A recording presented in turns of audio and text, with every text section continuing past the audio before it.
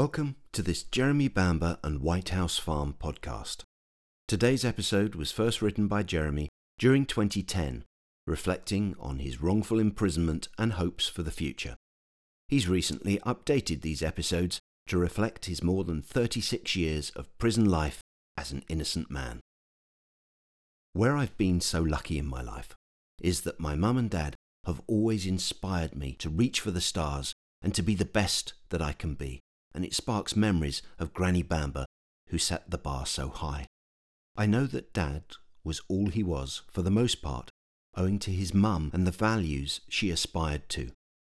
We didn't get to see her all that often, but each year from Boxing Day through to the New Year, we would visit her at home, Clifton House in Guildford's Castle Hill. The visits began as early as I can remember, right through until Granny Bamber becoming too ill to live in her own home. The best memories I have from my visits to Clifton House were when I was about 5 or 6 years old. Me, Mum and Dad and Sheila would travel down all together in the car. Sheila and I would always play I Spy and the Are We There Yet game, which would go on for ages. Sheila and I would take our shoes off in the back of the car and put our feet in each other's faces and giggle the whole journey. Granny's house was huge and was something like 6 stories high. My great-grandfather designed and built it, but sadly I never knew him or my grandfather. It was a traditional old place, and there were many trophies on the wall from shooting, old furnishings with old-fashioned carpets and curtains. Sheila and I had a room each made up for us when we stayed. Sheila was always on the 4th floor, and I remember there were even attic rooms too, and Granny Bamber had her own suite of rooms.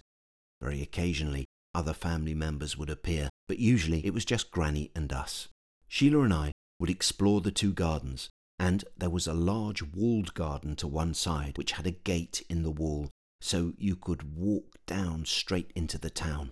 We always had fun, and I remember us looking out to the bowling green on the other side too.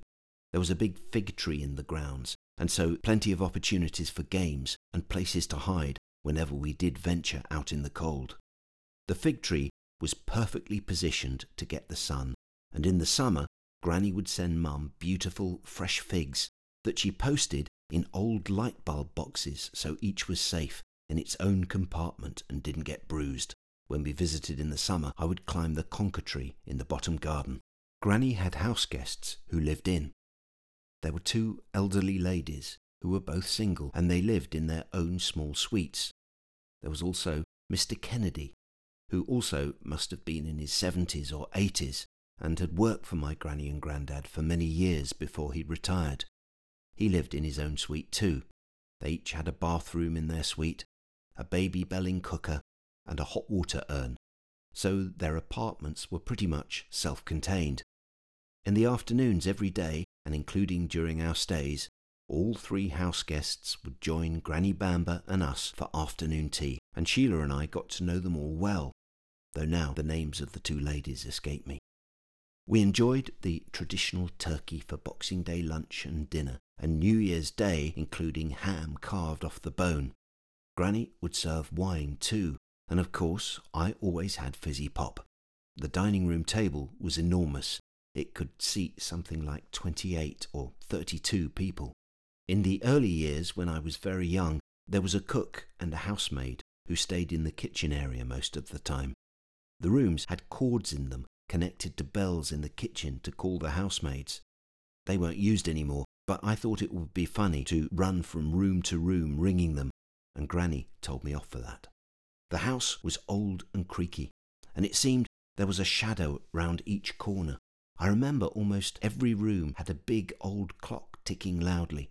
There was a grandfather clock on the floor where I slept, and every hour on the hour it would bellow out a big chime, and I would almost jump out of my skin. I remember Granny also had another enormous clock that sat on top of a chest of some sort, and it chimed every 15 minutes. I loved Granny Bamber deeply, and she was kind to me. She knew that the house gave me the willies, and she once set up a little game for me to liven up dinner. The main dining room was 2 floors up from the kitchens, and Gran had a food lift that brought the hot food safely from the kitchen to the diners. She had me sit in the food lift holding a big bottle of champagne, and I was wound up to the dining room by Mr. Kennedy. I would go boo as the doors opened when it arrived at the top, and it gave Granny the giggles and made the house fun. Everyone looked so surprised to see me the first time I did it, and of course I did it more than once, and everyone still went along with the surprise. As time went on, I still went to Clifton House for New Year. I remember I was always in bed before midnight. I can't remember if anyone else stayed up.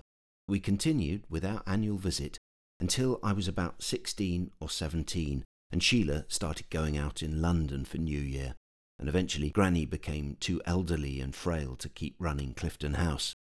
I remember the house was getting run down, and I think vermin got in, and she and Mum and Dad decided that she would come and live with us at White House Farm.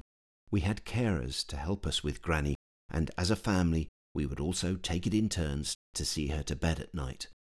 As she grew more infirm, I remembered the times when she comforted me when I was afraid as a child at Clifton House, and I wanted to be there for her as she had been for me. Eventually, Granny had to go to a full nursing home before she died, but my memories of her remind me of how she influenced all of our lives. Granny Bamber always wore high heels until she became too ill. She was a delightful lady, and even though she became infirm, she didn't get cantankerous with it as some older people do. Even my friends would come over and they loved to see her. She had a great serenity about her, and she reminded me of Marlene Dietrich or Betty Davis, because right up until she died, she remained so beautiful because it came from her heart, which is the lesson that one learns in jail. It's laid bare as we have nothing but the cut of our jib to sail the shark-infested sea. There is no hiding behind the bling or the bluster, and it's all down to Granny Bamber that my little dinghy has sailed along for more than 36 years, because you see, it can seem scary when the seas are rough and there's no land in sight. But with a bit of luck, whatever the storm, it will always pass. So the trick, no matter what, is hang on, because things always change in time. As we welcome the new year 2022, I feel full of optimism and excitement about what the next few months will bring. I am certain that we will soon achieve a referral by the CCRC to the Court of Appeal. I'm confident that when that happens, the judges will do the right thing and admit that I have been wrongly convicted for more than 36 years and let me go home. I wish all my friends and supporters a very happy new year, and I will see you all very soon. Jeremy. If you want to lend your support to Jeremy Bamber, you can write to him in the UK using the number A5352AC, HM Wakefield, 5 Love Lane, Wakefield, WF2 9AG, or see our website for details at www.jeremy-bamber.co.uk.